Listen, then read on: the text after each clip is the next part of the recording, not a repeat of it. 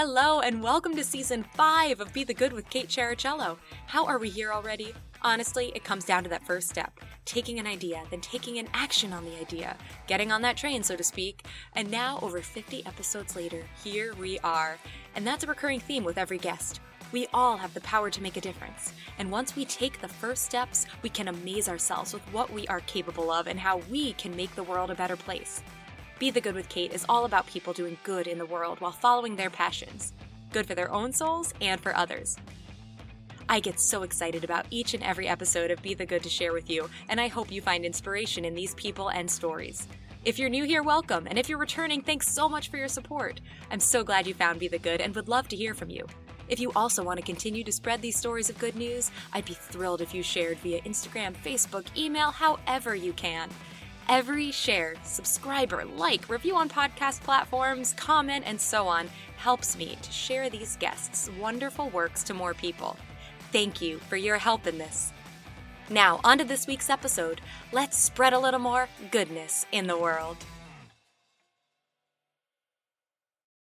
Today's guest has quite the unique background. We've had a lot of creative, not your average careers on this show, but I feel like Kevin Cassidy might take the cake. He is a former Hollywood stuntman and has been in movies like Ant-Man, Spider-Man, Black Panther, and the list goes on and on and on. But he grew up on Long Island and was the target of intense bullying and now runs a Ninja Warrior Center in North Carolina. I'm absolutely can't wait to hear from Kevin and to share with you all. So Kevin, thank you so much for being here today. Yeah, thank you for having me. Excited about it. Oh, well, please tell everybody more about who you are and what you do in your own words. Well, I'm Kevin Cassidy. Like you said, I was a Hollywood stuntman for almost 18 years.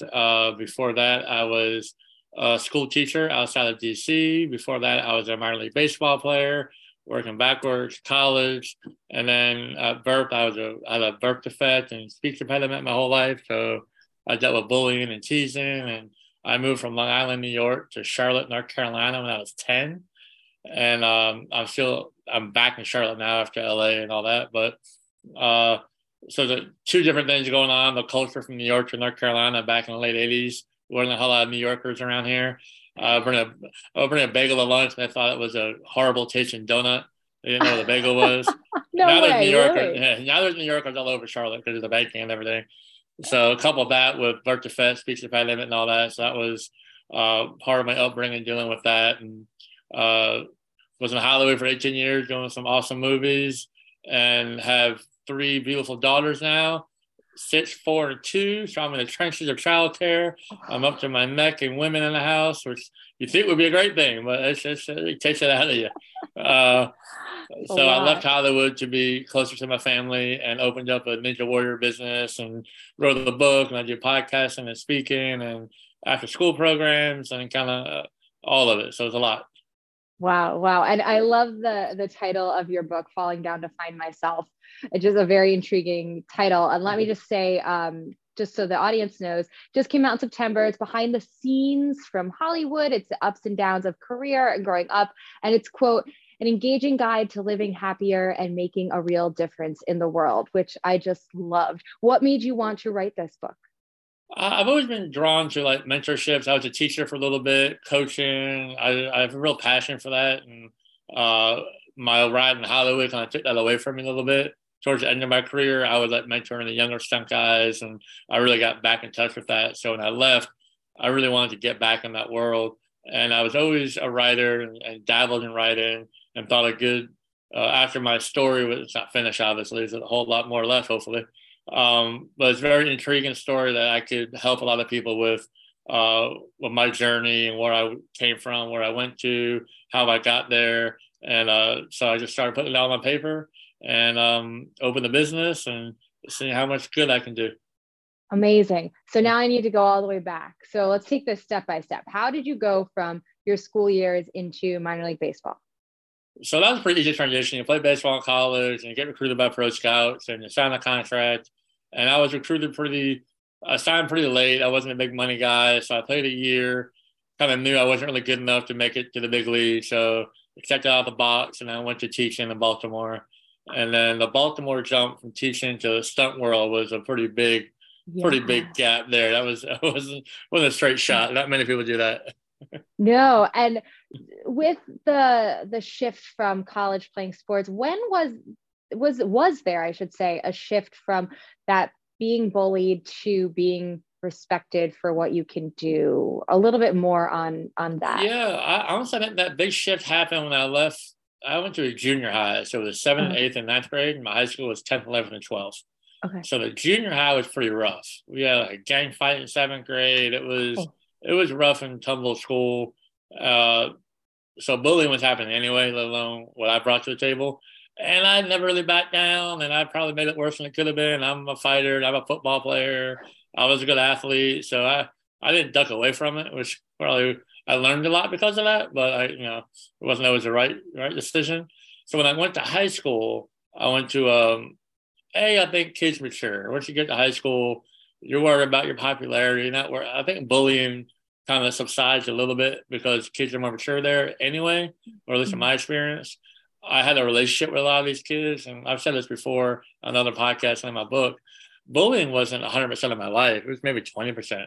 So it's still 80% of good relationships and playing ball, and it's not all of it. And now with social media and everything, getting on a soapbox, but you can't get away from it as easy as it could then. It ended. One thing happened at lunch. I got beat up and bullied. Nothing else happened until like 2 days later.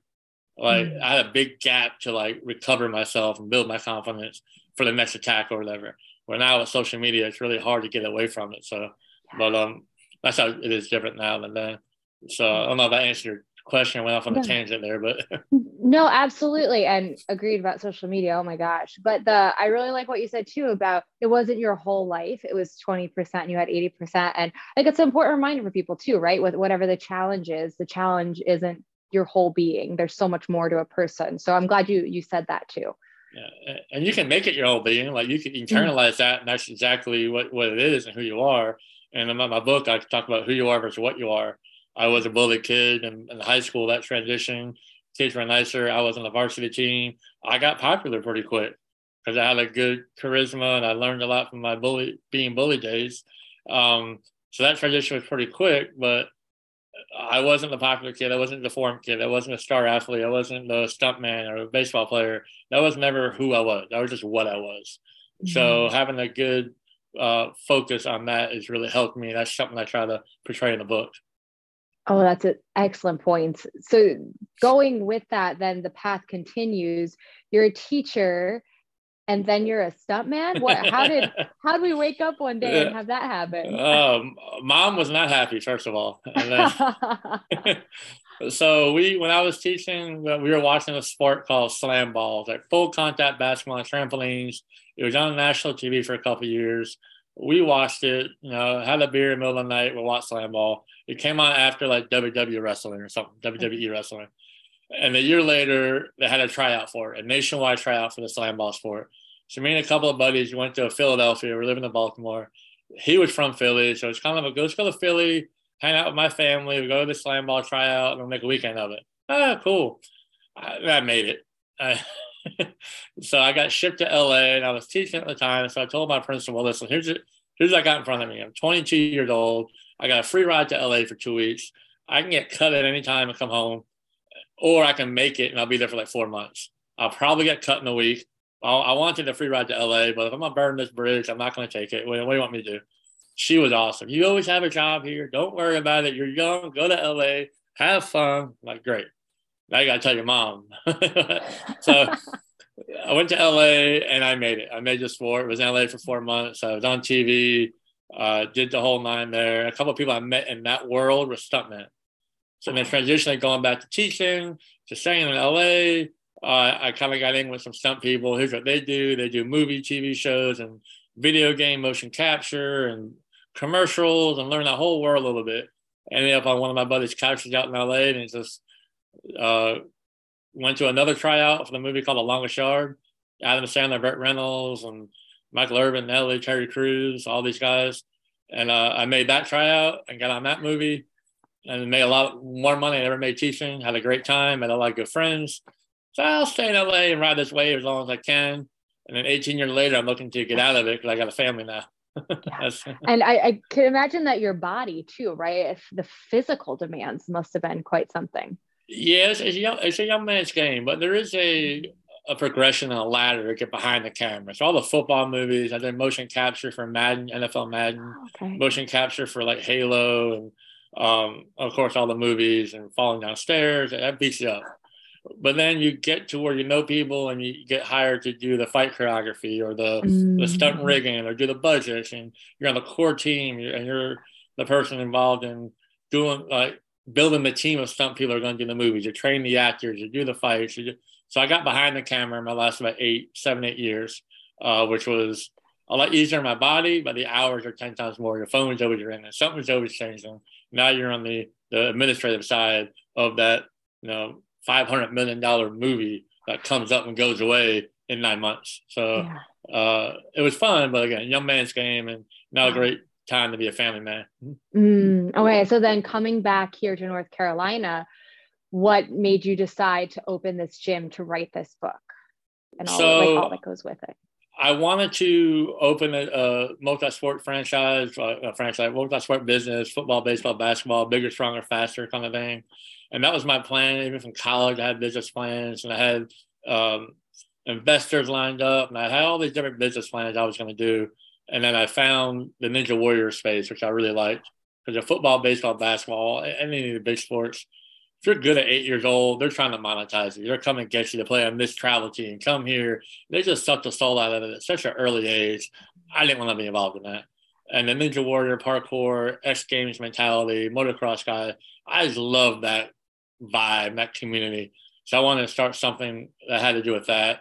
And I found Ninja Nation, which is a franchise. I'm the second ever franchise owner of Ninja Nation. I had my own business plan, the building design, everything done, and doing that research, I found Ninja Nation to kind of like figure out how they're doing it, what their payroll is, what their revenue stream is. And the more I talked to them, the more I aligned philosophically about what they were doing. I decided to partner with them and open up one of their locations, because my ROI was about being home with my family. And if I opened my own business, I'd be working there 90 hours a week, and might as well do another movie at that point. Absolutely.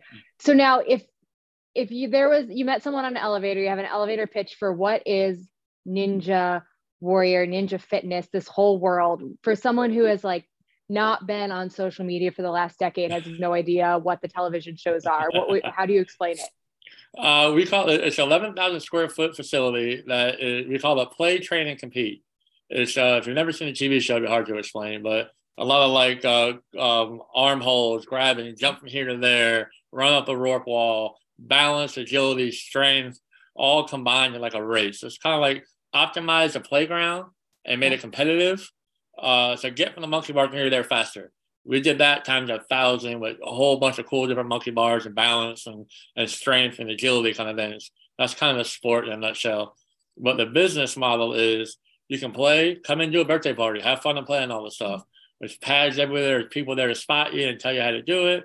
You can train. We have a development program where you can, like a gymnastics student, you come once a week, you start at the beginning, you're in a class or teachers teach you how to get better at all these obstacles, or you can compete. We have a competitive team that goes around the country and competes in different competitions. So anywhere from the birthday party, just playing, to, be on a competitive team, we have everything there. Oh, fantastic. So one more question before we move on. I know I always say there's 5 questions, but really we can get on so many tangents because people are fascinating and this story is so interesting. You made a mention about the who you are versus what you do. Mm-hmm. So when you were in Hollywood in this 90, 100, however many hour per week job, how did you find a balance with the who you are versus what you are? I think I did, because it's who you're surrounding yourself with. A lot of if you're in Hollywood, you're being actors or producers, or I know you do some acting in New York, it can get kind of the managers, agents, that game is kind of soul sucking. The stunt world is all word of mouth. There's no managers or agents, there's no auditions. It's all word of mouth. And it's kind of run by old cowboys. Show up on time, be a good person. Don't be just get your job done, be athletic. Don't tell somebody you can do something you can't, because you're going to have to do it. And we're going to find out something in like 10 minutes. So, do that. And that kind of builds a community of like-minded people who are ex-athletes, who are grounded, who are humble, because we there's 1,000 people behind me wanting this job. So if I don't show up on time, that guy can fire me in a second. Another guy's, I'm replaceable. So that community in the stunt world in Hollywood really helped keep you grounded in your who rather than your what. Because you might go from running, be the head of a huge movie like Ant-Man, and the next day you might be working for one of your buddies, cleaning pads and helping him get a car ready for a car scene the next day. Because everyone kind of comes from the bottom and works their way up. So the humility that is accomplished in the stunt world really makes it easier in that little subgroup to stay grounded in who, not what. Oh, that's great to hear. Yeah. So what are some good news moments, whether, and you have a long history that you can pick from way back, or if it's right now that the book just came out in September, if there's been people giving you feedback, if there's good news moments from people you've worked with in the past, or for yourself, that has been a part of the work you've done and because of the work you've done. So many good news moments. Like I only made the first movie I tried out for because a woman who knew me from Slam Ball vouched for me. I didn't know that till years later. They wanted to cut me. I wasn't good enough to make it. And I found out that this coach said, I'll give him a shot, but because this one lady put her job on the line for me to do it. Wow. And I did a great job. And that guy hired me 10 times since. I was his go-to guy for years. So that's the good news. You never know who you're in front of, and putting your best self, show up on time, be nice, work hard. It's not complicated. Then random people are going to just vouch for you for something else. You never know what's going to happen. So that was a very tangible, good news moment that led to my whole career and my path. Then having my kids and the feedback I'm getting from the gym and the parents and the book, I'm doing podcasts like this, and I'm working with a friend to build a curriculum around the book and the Hoover at West philosophy to go out to high schools and colleges to teach that to other schools. That just started a couple of weeks ago, kind of built momentum. But everything's kind of like leading to more good news and more be good stuff. So that's all awesome. Oh, I love that. And are there any mantras, sayings, quotes that have gotten you through, especially when things get tiring and tough? Yeah, one thing that always kind of comes to mind is someone that, I don't know when I heard it, but it was, everyone is the main character of their own book, and you're probably not in it. It really helps you have empathy about, it's not about you. It takes that little window, a little mirror up to your face about how narcissistic you might be. Like, why does this person do that? It's not about you. It's about that person's the main character in her book or his book. It's not about you. So that's kind of grounded me in some disappointing moments I had. And, didn't get the job, didn't get the part, couldn't pay my rent. You can try to blame other people for it, but you're not probably in their book. They're doing their own thing. So keep it in-house and take care of yourself, and it keeps the narcissism and the ego down. I think that little saying that I heard years ago. It's a good one. If someone came to you and they wanted to make a difference, they just knew that was what they wanted to do, but they didn't know where to start. They didn't know how to begin. Is there any advice you'd give them? I would say begin from within. You have to fix yourself and be grounded in who you are, be the most genuine article of yourself before you can really effectively help other people, in my opinion. I mean, there's a lot of charlatans out there. There's a lot of people who are flashing on social media that think they're helping people. But the really organic, genuine people, I think, do the most good. So get to that place first, however you have to do it. And then be okay, be vulnerable, put yourself out there. Like, I could have wrote a book about how cool I was as a stuntman, I met all these movie stars. How cool. But most of my book is about how I failed and how I was bullied and, and all that. So being vulnerable is huge. And then put yourself out there. There's so many Facebook groups, blogs, posts. Start writing, talk to different people, and you'll, like, even the last month after the book came out, all the podcasts I'm doing, I found so many avenues I can maybe follow to help people. I didn't even know were there. Just put yourself out there, and then you'll find out what path is best for you. But do the internal work first. Don't worry about being vulnerable. Then put yourself out there to find the path that's best for you to make the most progress. So good. And such a needed reminder, right? I love that you said that do the internal work, and then it's the do something. And then, just make the start, make the move. Yeah. And in the beginning of your book, you have a Carl Jung quote I wrote down because I wanted to say it out loud too. The most terrifying thing is to accept oneself completely. And I just said, I have to ask Kevin, why did you pick that one? And because I can guess why, but I want to hear why. Well, you are all the versions of yourself, all the versions you've been. You can't erase the bad decisions or regrets. Like completely me is the bully kid who used to cry and write poems. Also, the linebacker used to beat other kids up on the football field. Then the stuntman, and then the mentor, then the coach. That's all me. So if you forget some of it, you won't you won't be as evolved as you can be. Well, Kevin, I have so enjoyed getting to talk to you today. Please tell everybody where they can find you, the book, and just everything about you online. The book is on Amazon and everywhere books are sold, is what my publisher says. But I have a website, kevincass.com, KEVINCASS.com.